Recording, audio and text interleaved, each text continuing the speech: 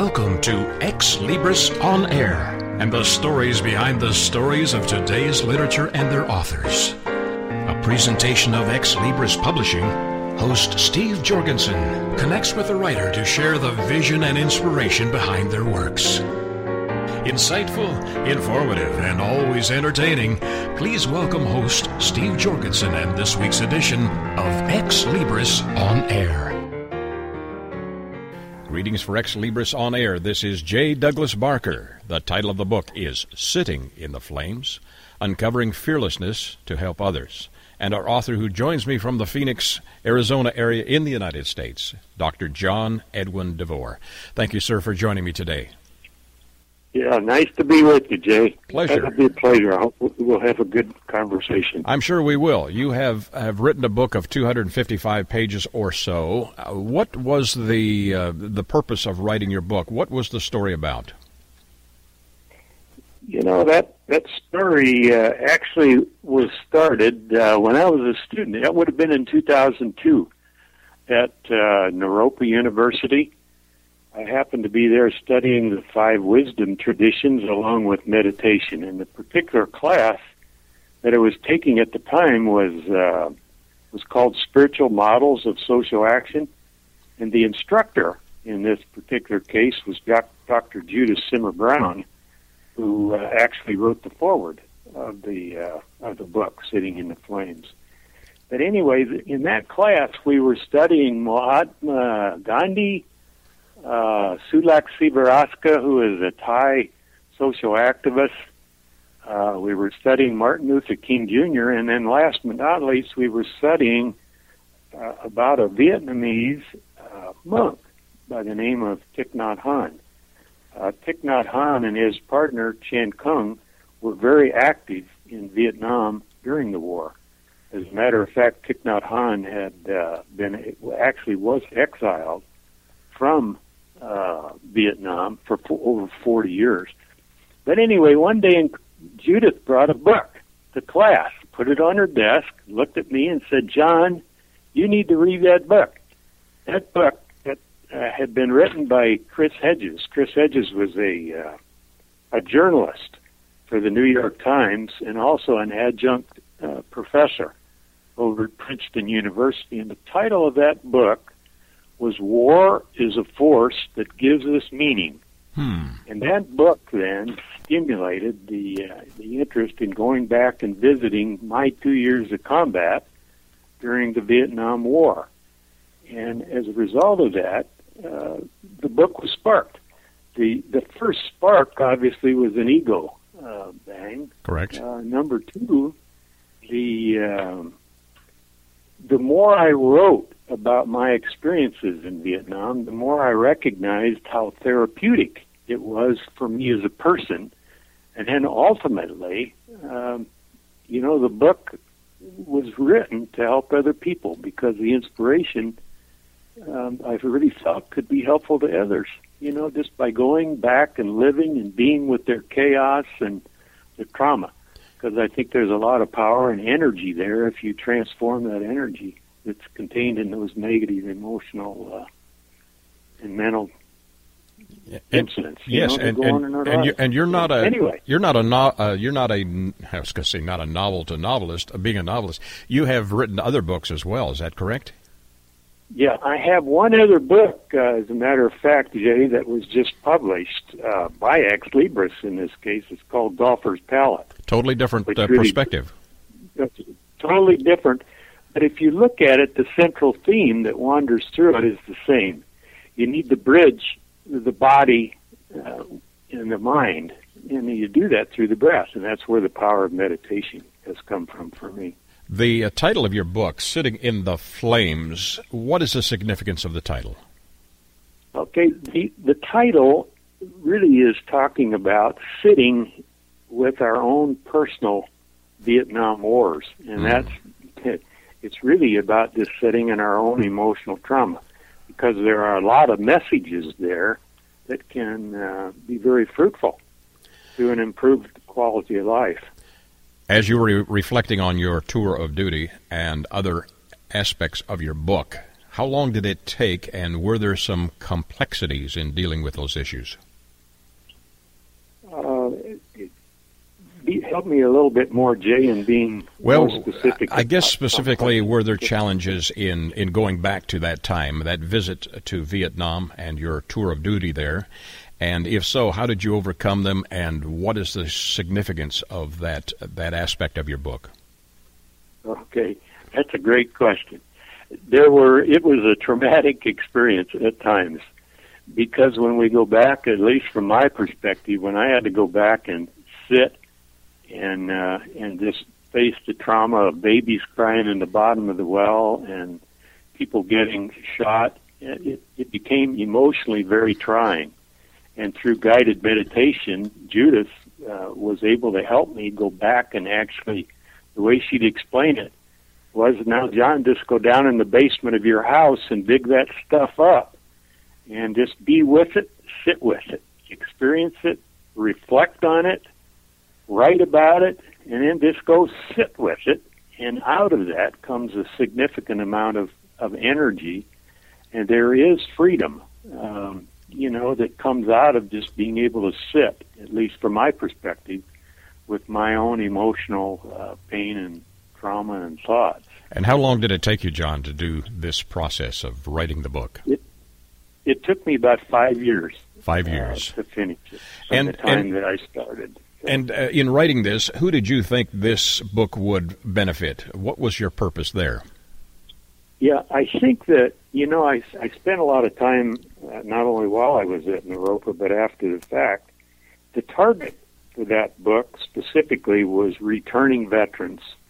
I think our tendency in this, particularly in our culture, is to just bring our soldiers back and expect them to be able to integrate back into our culture. That doesn't really happen.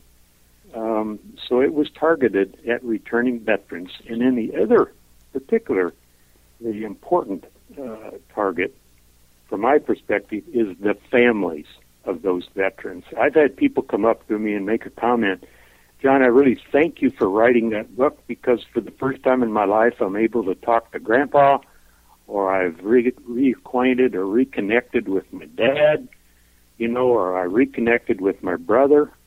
So the target market is returning veterans, like the Iraq veterans we have coming back now, the people from Afghanistan. So veterans and their families. You have written also or included declarations of the Pledge of Allegiance, basic meditation instructions, war and moral values syllabus. You've also included something called the Seville Statement on Violence. What does that entail? The Seville Statement on Violence is merely as I recall, a proclamation of the United Nations that we'll do anything that we can to maintain peace, not only in respective countries but throughout the globe. So it's just a way, and the only way we can have that peace is for each of us to take that one step at a time to find comfort and peace within our own selves, and through that we touch others who can also enjoy the fruits of just a peaceful life. Would you call your book a journey of self-discovery in addition to one that you wanted to put together to help others? Most definitely. The self-awareness path has been something that I've been on for it's coming close to 40 years now. And I think self-awareness is where we are, because through self-awareness is when we spark and unleash our own personal creativity to create the type of life that we intended to be. What is the one message, in addition to the general messages that you have outlined in your book, that you want or you think comes through in your story?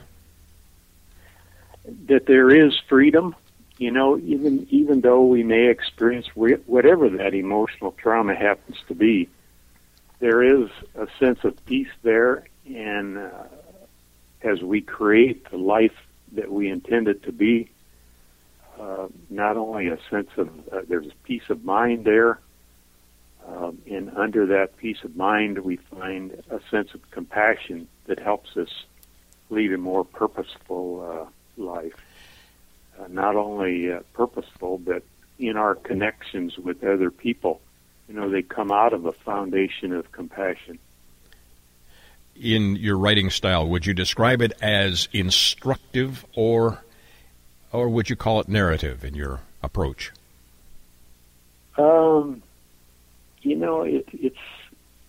It's not only constructive, it is narrative, but I would characterize my style as more of coaching. In other words, my whole style has been, not only my writing, but in just the way I live my life, is to try to understand where people would like to be and then be a facilitator or an enabler to help people get where they would like to be. Would that be the way you would describe this to someone if they were to meet you on the street or in some public setting and find out that you have authored this book? That's exactly right. In other words, what it would be is if you'd like to have some personal freedom and experience what I call 100% responsibility, that life happens because of us and not to us, the book will be helpful for you to help realize that goal of just having some freedom in your own life and some own peace of mind, which I think is fundamental to the whole concept of happiness. Absolutely. Have you been able to get any response from readers of your book to this point? I've had a lot of significant response. I've had, obviously, there have been some comments that they had wished that I had developed some of the characters in greater detail. But on the other hand, the response that I've had has been, it's comforting. As a matter of fact, it's humbling. I'm glad I made the commitment to actually write the book. When I have a daughter come up to me and said, I actually was able to pick up the phone and call Dad the other day, and we talked about his war experiences, and that's something that he has never done in my whole life, and here I am, 51 years old. So I've had some very humbling feedback. I've had people talk to me and tell me that, I picked the book up and I just couldn't put it down. But on the other hand, I've had people say, I really had to put that book down and think about what you really have encouraged me to think about and what you said in your book. So. Congratulations on completing this and sharing it with the world. The title again is Sitting in the Flames, Uncovering Fearlessness to Help Others. Our author, Dr. John Edwin DeVore. Dr. DeVore, where do we get copies of your book? You can get copies of the book. You can go to the website, which is www.johnedwindevore.com. The other places you can get it are Amazon. You can get it at Barnes & Noble. You can get it at Ex Libris. It's also available through Kalahari and Exclusives. DeVore is spelled D-E-V-O-R-E for those of you who want to do a search online or want to request this from your local bookseller. Dr. DeVore, thank you for sharing your story and for sharing your story in print, Sitting in the Flames, Uncovering Fearlessness to Help Others. Thank you, sir, for joining me today. Yeah, Jay, thank you for your time. I enjoyed our conversation. Have a great day. Thank you, sir. For Ex Libris On Air, this is J. Douglas Barker. Ex Libris returns after these short messages.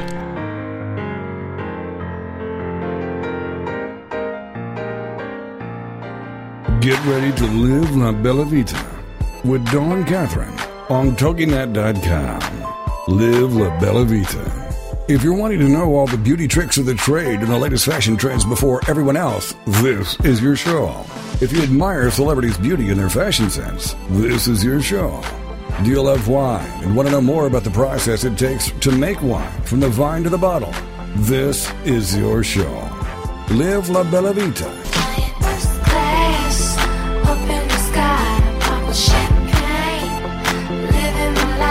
For more on the show and your host, check out our website, labellavitacosmetico.com. This is the kind of show you can sink your teeth into. If you enjoy traveling and food and family, all with an Italian flair, then you can live La Bella Vita with your host, Dawn Catherine. Wednesday nights at midnight, 11 p.m. Central, on TogiNet.com.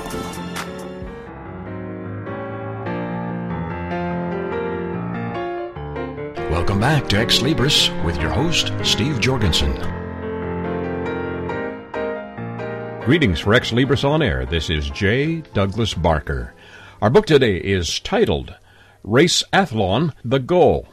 And our author, G.R. Sneberger, joins us from near Santiago, Chile. Welcome, sir, to the program.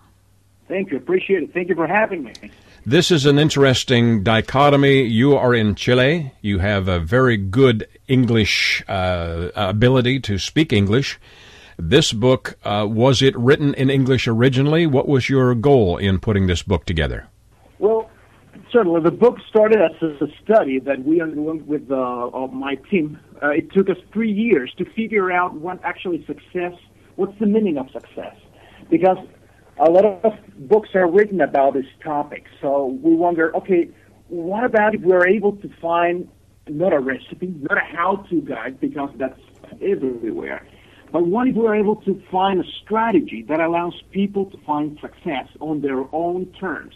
Because, for instance, to some people, success can mean be a good parent or be rich or you name it. I mean, it depends on the people. So after this 3-year study, we were able to find that despite the culture that people have, there are 3 major races that we all run all together that impact our balance, such as the personal race, the professional race, and the public race.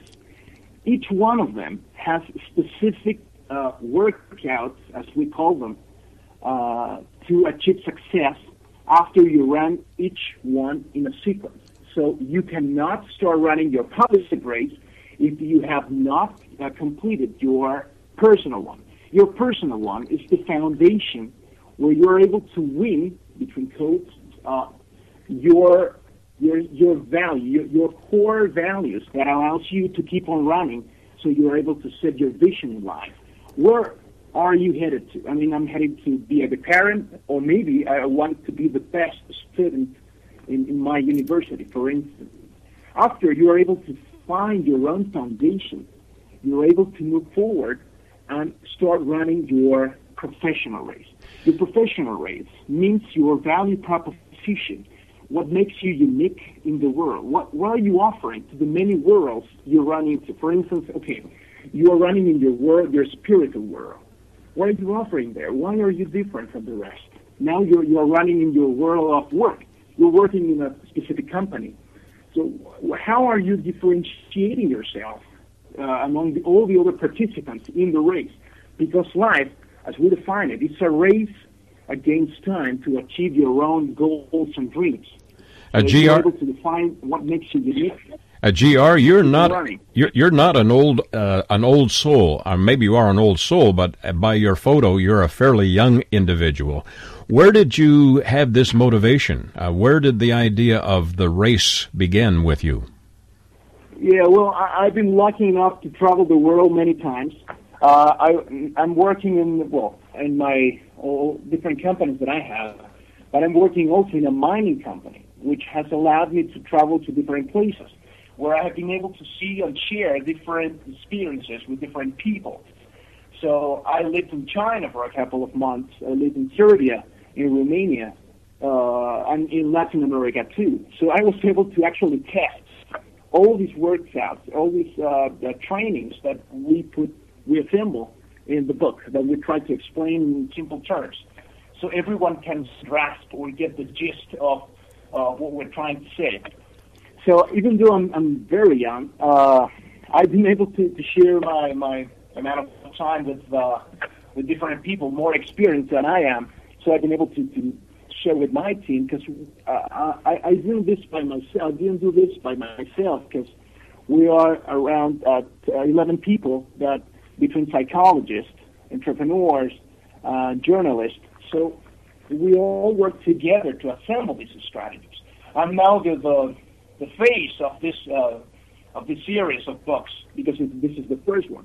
But I've been able to try and get information from different and more experienced people. That's why I think that the strategy is proven. Yes. How long did it take you, GR, to get this assembled with your team and completed? 200 pages or so. Yeah, well, the study lasted 3 years.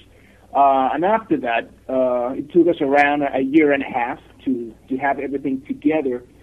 So it was a very long process. We thought actually it was going to take us less time, but, well, the first book maybe took us longer because this is the first project that we tried to do massively.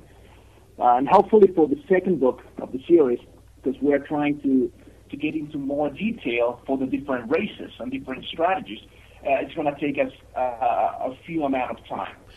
You have also described three different types of people in the world. You've described people that I recognized immediately. It's not me, routenaries, rock stars, and runners. Explain how those different people approach life and approach success. Okay, yes, certainly. Well, after the study, we realized that even though there might be many different types of people, they all boil down to basically three kinds of people. The routenaries, well, are people that are very, very predictable. You can see them working at the same place for many, many years, having the same hobbies, and so forth. So their life goes or evolves on a repetitive mode. You can easily detect, okay, these guys are going to be there on that position or with the same friends for the years to come. Mm-hmm. Now, if you compare that vision of life with the rock stars, we call them rock stars because they are the best in one particular field. They have invested a lot of their time in one thing. For instance, a tennis player. That person had to invest many hours from a very young age to be number one at that particular field. Or the best professor you can find in school or in a university, that person also.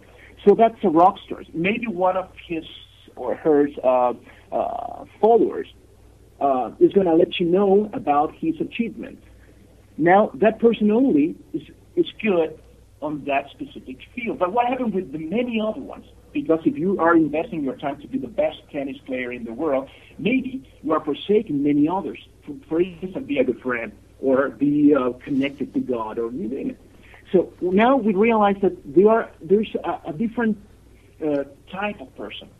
We call them runner. And why do we call them runner? Because they are able to keep balance in life.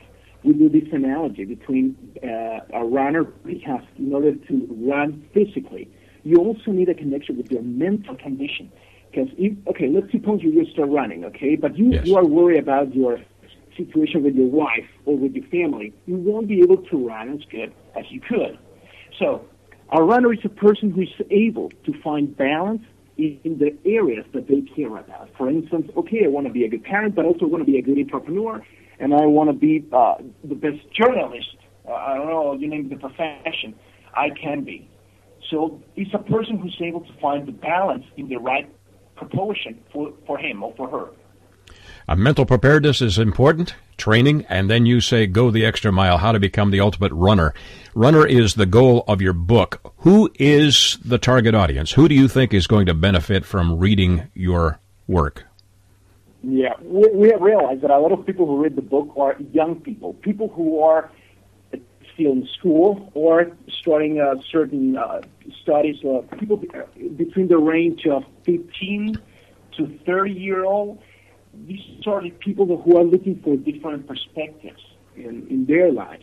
They are trying to make a little turn from the experience they have now. They are trying to open up their minds and look for different situations, different trends, you name it. But we have also realized that old people also, senior people, for instance, that they would like to find certain clues, certain strategies that they could start implementing from now on. They have also told us that the book has been useful because they didn't know that it was very easy to simplify life if you see it as three tracks that you are able to run parallel. So now for them, the situation gets very, very simple. And they can start taking care of their personal race or the public race and start learning from the rock stars. And that is why we realized that the book, even though it's written for young people, also old people have a chance to get something out of it. You've approached things this way with some positive advice, how to balance success the way runners do, And your question at the start of that chapter is, what are you running after in life? Is it money? You approach that. Is it family? Or is it something else? Friends, perhaps? You have outlined that. You've also included some diagrams and some thought-provoking ideas in your book. How would you introduce this book to someone in a couple of sentences and get them interested to get their own copy, whether they're pursuing business or whether they're pursuing a music career, whatever it is? Yeah. Well, if you're looking for a new perspective in life, if you're looking to find happiness on your own terms, this book is meant for you. Because it doesn't tell you what to do, since after all, you've been able to handle your life perfectly fine until now. So you don't need someone to tell you do this or do that. No.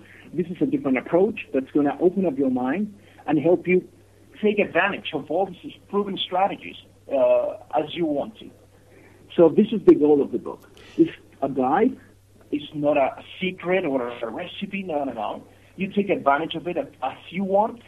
And we consider it very useful because after this 3-year study, we have interviewed over 1,000 people by now, and it's been proven successful in over 80% of the cases. So we think it's a good way to go and to start running your life the best way you can.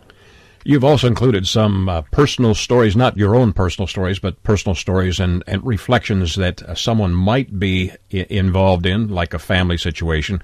These round out the idea and the concepts of your book, do they not? Yes, certainly. Actually, those are real stories about different students we have had or people we have had meetings with. So the purpose of those short stories are to show people that they are not alone in the world. Maybe they are able to relate in some way with those cases, and they can take something positive out of it. We had a case of a nurse who was diagnosed with a very difficult breathing disease while she was working in a hospital. So she thought that, well, now the world is over because I have to be in this village that I don't like at all, but because I signed a contract, this public service helped me out with the tuition of my studies. Well, now I have to return many years, and now I have this disease, and I don't see a way out, so I'm stressed. Well, she told us the situation. We started working together on her professional race, and she realized that actually, even though everything looked very blurry, very obscure, very dark for her at that particular time, she was able actually to find a positive way out because she realized that her personal race had a different vision for her life in that situation. So everything boiled down to a very good ending for her because now she lives with, she got married. She was able to find an opportunity out of that hard time she had to face. So we think that those stories are very useful and are written in a very simple way. And a lot of people are able to relate. That's the purpose of that. Fabulous. The title is Raceathlon. The goal, run your life the way you want, but make sure you're on the right track to boost your success. Some positive stories in here and some great advice. Is there a sequel coming up? Yeah, actually, we have planned 11 titles because there are different races. There are also different purposes for the people. For instance, if you want to be a good parent, there is a book for that. If you want to be a good mother and be working and be taking care of your kids, there is also a book that one of our psychologists is working on that. If you want to run your wallet the best way possible, there is also a book for that. So we are planning on launching a book, one per year for the next 10 years. That's the main goal. And actually, the title, Raceathlon, has a meaning. Is a mix between a race, because we are all running against time, and athlon, the last part, is because your life, the challenges you are facing, can be a marathon, a pentathlon, you name it. Depends on the series of tests you are facing now, or you think you are facing. So that is why it's a mix of words that we are trying to help you out, easy up your own track, how you can run that the best way possible. We're trying to give actually a positive message here with this with the book, and every single book is practical. We don't want to stay on on ideas or things that are very hard to implement in life. No. We did the opposite. That's a lot of the self-help industry is trying to do now, that they tell you stories, they give you good ideas, but maybe you cannot relate to them and try to implement them. Okay, we did completely the opposite, to try and do the best way possible so people can take advantage of the message. Exceptional job on this one, Raceathlon, and our author, G.R. Schneeberger, who's joined us from Chile, and the last name, Schneberger. If you're doing a search online, where else can they get a copy of your book, G.R.? Well, they can go to any website they want to that sells books. We are everywhere. And also on our website, which is www.raceathlon.com. There you can find a video that explains in 3 minutes the main message of the book. You can see the next titles that are planned, and so forth. Congratulations. Thank you for joining me today. I know this is a wonderful work and should have some great impact on the reader. Recommend it for my listeners to get a copy of Raceathlon, The Goal, and again, the author, G.R. Schneeberger, Schneberger. G.R., thank you for joining me today, and look forward to talking with you in the future. Certainly. Thank you for having me. Best of luck, sir. Yes. For Ex Libris On Air, this is J. Douglas Barker. Ex Libris returns after these short messages.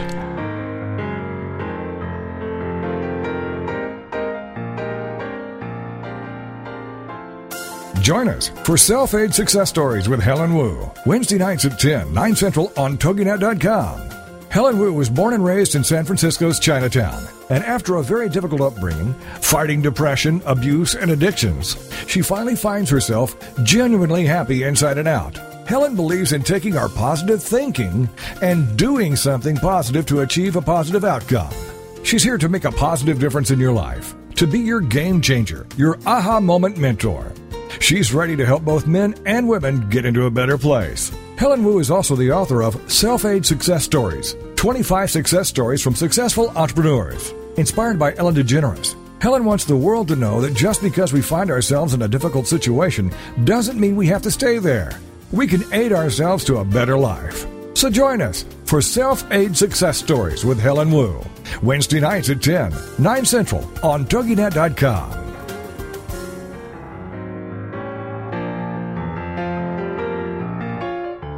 Welcome back to Ex Libris with your host, Steve Jorgensen. Greetings for Ex Libris On Air. This is J. Douglas Barker. Today we have a charming story of history and a personal encounter, personal life of our author, Stella Henson Griggs Batson, who has written a memoir or a memory book titled Memories of Thompson Orphanage in Charlotte, North Carolina. Joining me from that area is Miss Stella. Welcome to the program. Thank you. This is a personal look back at your association with Thompson Orphanage. Share with my listeners how you became associated with it and what these stories entail. Well, when I was 11 years old, my father had died, and I was 11 years old, and I had two sisters. One was 7, and the other one was 10. And my mother, they weren't expecting her to live, and so we always belonged to the Episcopal Church. So our priest and I guess our godmother helped Mother get us into Thompson Orphanage. And anyway, there's where before I went, one reason I wrote this book is because people have the wrong idea about an orphanage, and even little children. And so I used to always have dreams, and when somebody heard I was going to the orphanage, you wait till you get to that orphan home. They'll get those fancy ideas out of your head. Said you wear blue in the summer and brown in the winter. So our mother was in the hospital, and my sister-in-law brought us to Charlotte. All right, it was raining that day, but we were waiting for people for the superintendent to come home. And when it did, all these children started coming home from the movies. And they were laughing and talking, and all had on beautiful clothes. So right then I knew that, there's this big misunderstanding. The person that made that comment to me really didn't know anything. There is there's a misunderstanding about orphanages in general, at least in the past, that they were a cold and unthinking, not a very warm and engaging place. But you found out this was not the case with Thompson Orphanage. Well, children still had problems, but the main reason these children have problems, and I put this in my book, is so many of them feel deserted. Yes. You know, they don't really understand. And back then, you didn't explain things to children. So I have emphasized in my book that an orphanage is built by people who love children.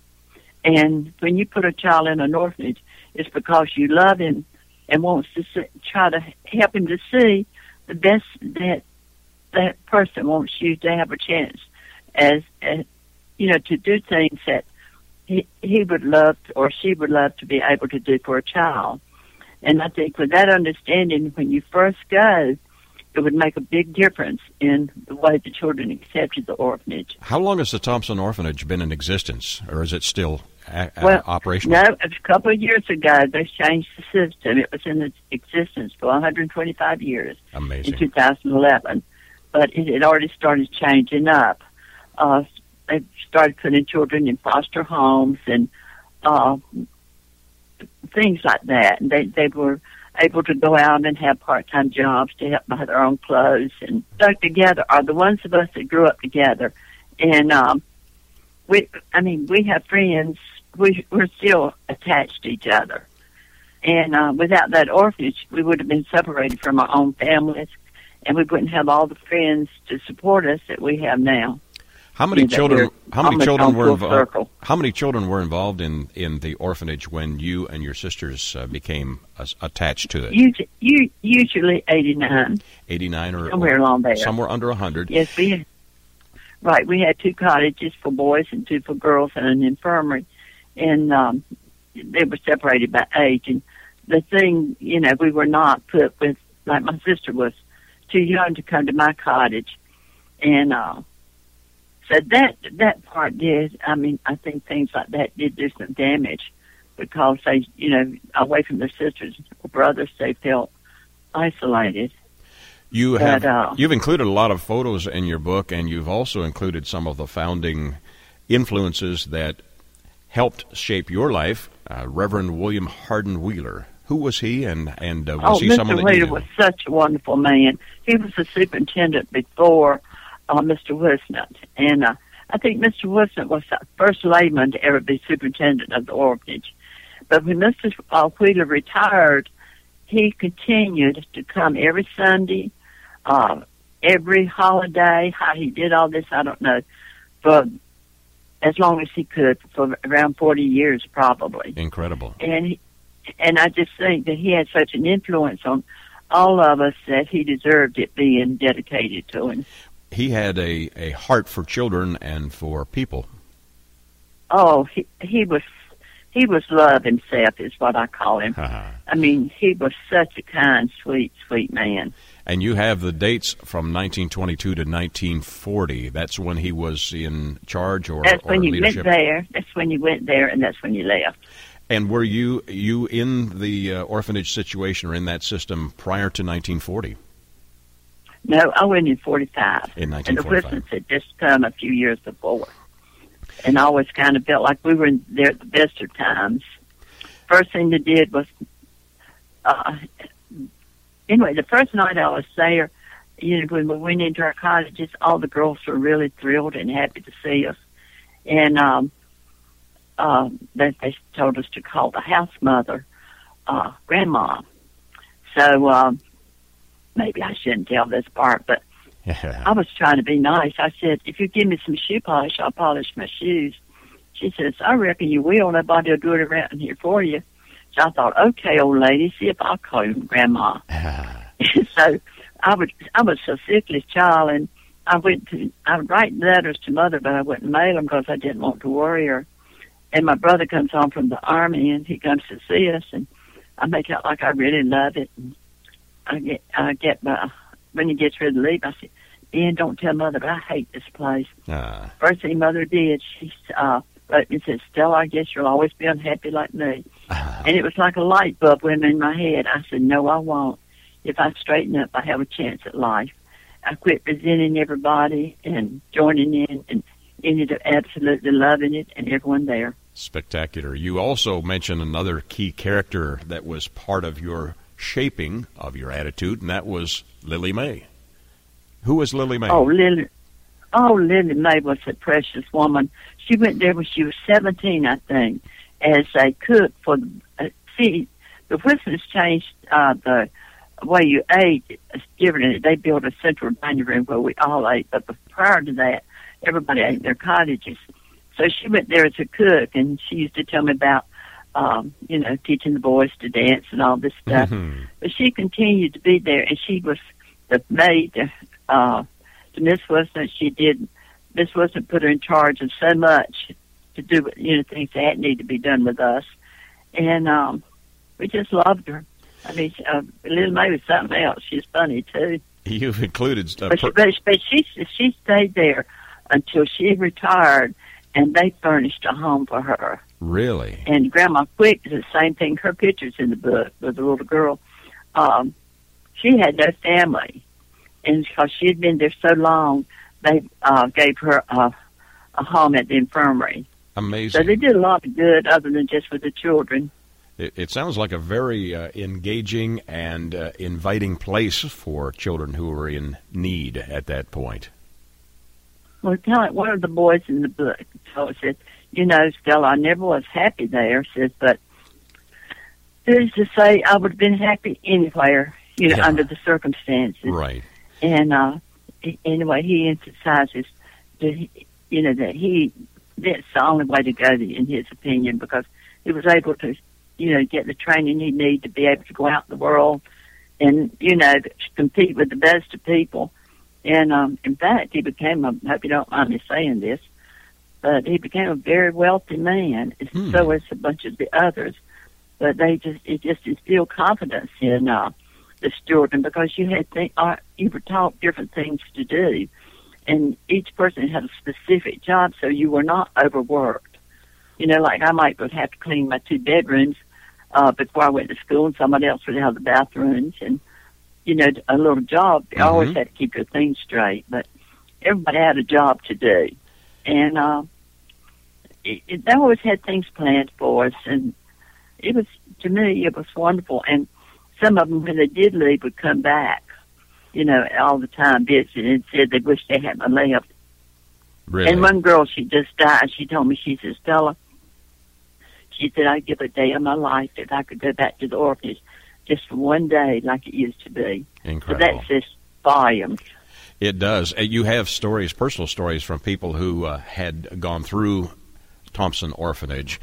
Share one or two of those. What do you think was the most interesting story that you have shared in your book? Oh, that's kind of hard to say. The Hopkins boys, in fact, one of the stories he didn't let me, the young son didn't let me put his story in there because he said he shared things with me he hadn't shared with people. But they're all, since I know most of them, a lot of them, because I kept in touch with them all through the years. I would send cards to people I didn't even know, and it was really to promote the alumni. But after years and years of that, they learned me through my cards. So when I called up people, different ones to, I started out writing a newsletter, and I saw that wasn't working. But I started gathering so many stories that it just evolved around a book. But see, the 2 oldest people in my book are almost 100. Really? And the youngest person in my book is in her early 50s. So it goes, back, I think, like 4 decades, to now. And in the last part of the book, there's 3 stories about the home now. It's called Child and Children Services, I think. And it's 1 step below a hospital. And they have, I believe, 6 cottages and 36 children. And they have a doctor and a nurse and all that on staff. And they have caregivers that come in every 8 hours to take the place of the other one. But what I don't approve of that part. They do wonderful jobs with those children and really, really help them. That is the most loving place over there. But after they leave, they work with the children, but and with the foster homes that's going to keep them or the family. But then if that foster home doesn't work, they don't get to go back to the orphanage. Or I call it the orphanage. To Thompson, they have put into the system. And I think our government has done a lot of harm just passing the kids off like that because they don't get training that they need. And then they end up, just not knowing where they belong. Miss Stella, how long did it take to write this book and get in contact with all of the individuals? You've included their personal stories, which I think is a great way to approach this. Well, I was by myself, kind of. My husband had died, and I was just sit at the computer, and I'd call somebody up, and some of them would give me their story, and some of them wouldn't. And so I would type a little bit. I asked them all the very same question, and every one of the stories are different. Incredible. And I would ask them the very, the same questions, like, well, how did you feel, if you were old enough, when you came, what, ask them that. Like, how long did it take you to adjust, and up until today. And anyway, it just evolved. I didn't just sit down just to write a book. I didn't have anything to do, and I like to write. So, and I love the people out there, so I just called them and got their story. It just sort of evolved. Well, it's beautifully done. You have included the date of the time they spent at Thompson Orphanage, and from reading the stories and reading and seeing the photos that are in this, it was a happy experience, generally speaking. It was one that was positive in their lives. We were. Yes. We were happy. There's some that some of them. Okay, my book is worth writing because of one story. This one boy that had given me a story, and it was so bitter that I couldn't use it. Plus, he didn't like me changing up the wording. And he wrote me, after my book came out, I thought he'd be one person that would not like my story. And he says, thank you, Stella, for sticking to your beliefs. See, he went out there at 3 years old, and his little brother, and his daddy had no other choice. And he grew up thinking he was rejected. And I think the part in there, that's where I put that you were put there because somebody loved you and cared about you and wanted to see that you had a chance in life. He wrote and told me that nobody ever tried to explain anything to him, and was bitter all those years because he just felt like he was rejected. I said, that's worth me writing the book, to know that one person had made a difference. This is a wonderful reflection. The title of the book, again, is Memories of Thompson Orphanage, Charlotte, North Carolina. Our author, Stella Henson Griggs Batson. Ms. Stella, where can my listeners get a copy of your book? All right. Now, as soon as I copied it, I got started to getting this thing published, I got sick. My husband had a stroke, and then I lived on antibiotics all summer. So I haven't been able to, get out there and publicize it yet. But Amazon.com, you can get it through them. And also, these bookstores like Barnes & Noble, they would have to order it for you. But I'm just now getting on my feet again where I can, have this interview and then, start promoting my book. Because truthfully, I think I have a book with a message, and it maybe hopefully enlightens a lot of people, and then make some children realize that they are special if they were put out there. An important message. And again, yes, you can order from your local bookstore under Memories of Thompson Orphanage, Charlotte, North Carolina, and also under the author Stella Batson, Batson. And you should be able to get it. This is a fascinating book. It is one that is kind of one of those nice reflections that gives you that warm all over feeling. So thank you for sharing your story and sharing the story of others. One thing real quick. Sure. Is Amazon.com, I think. has discounts at like about $2.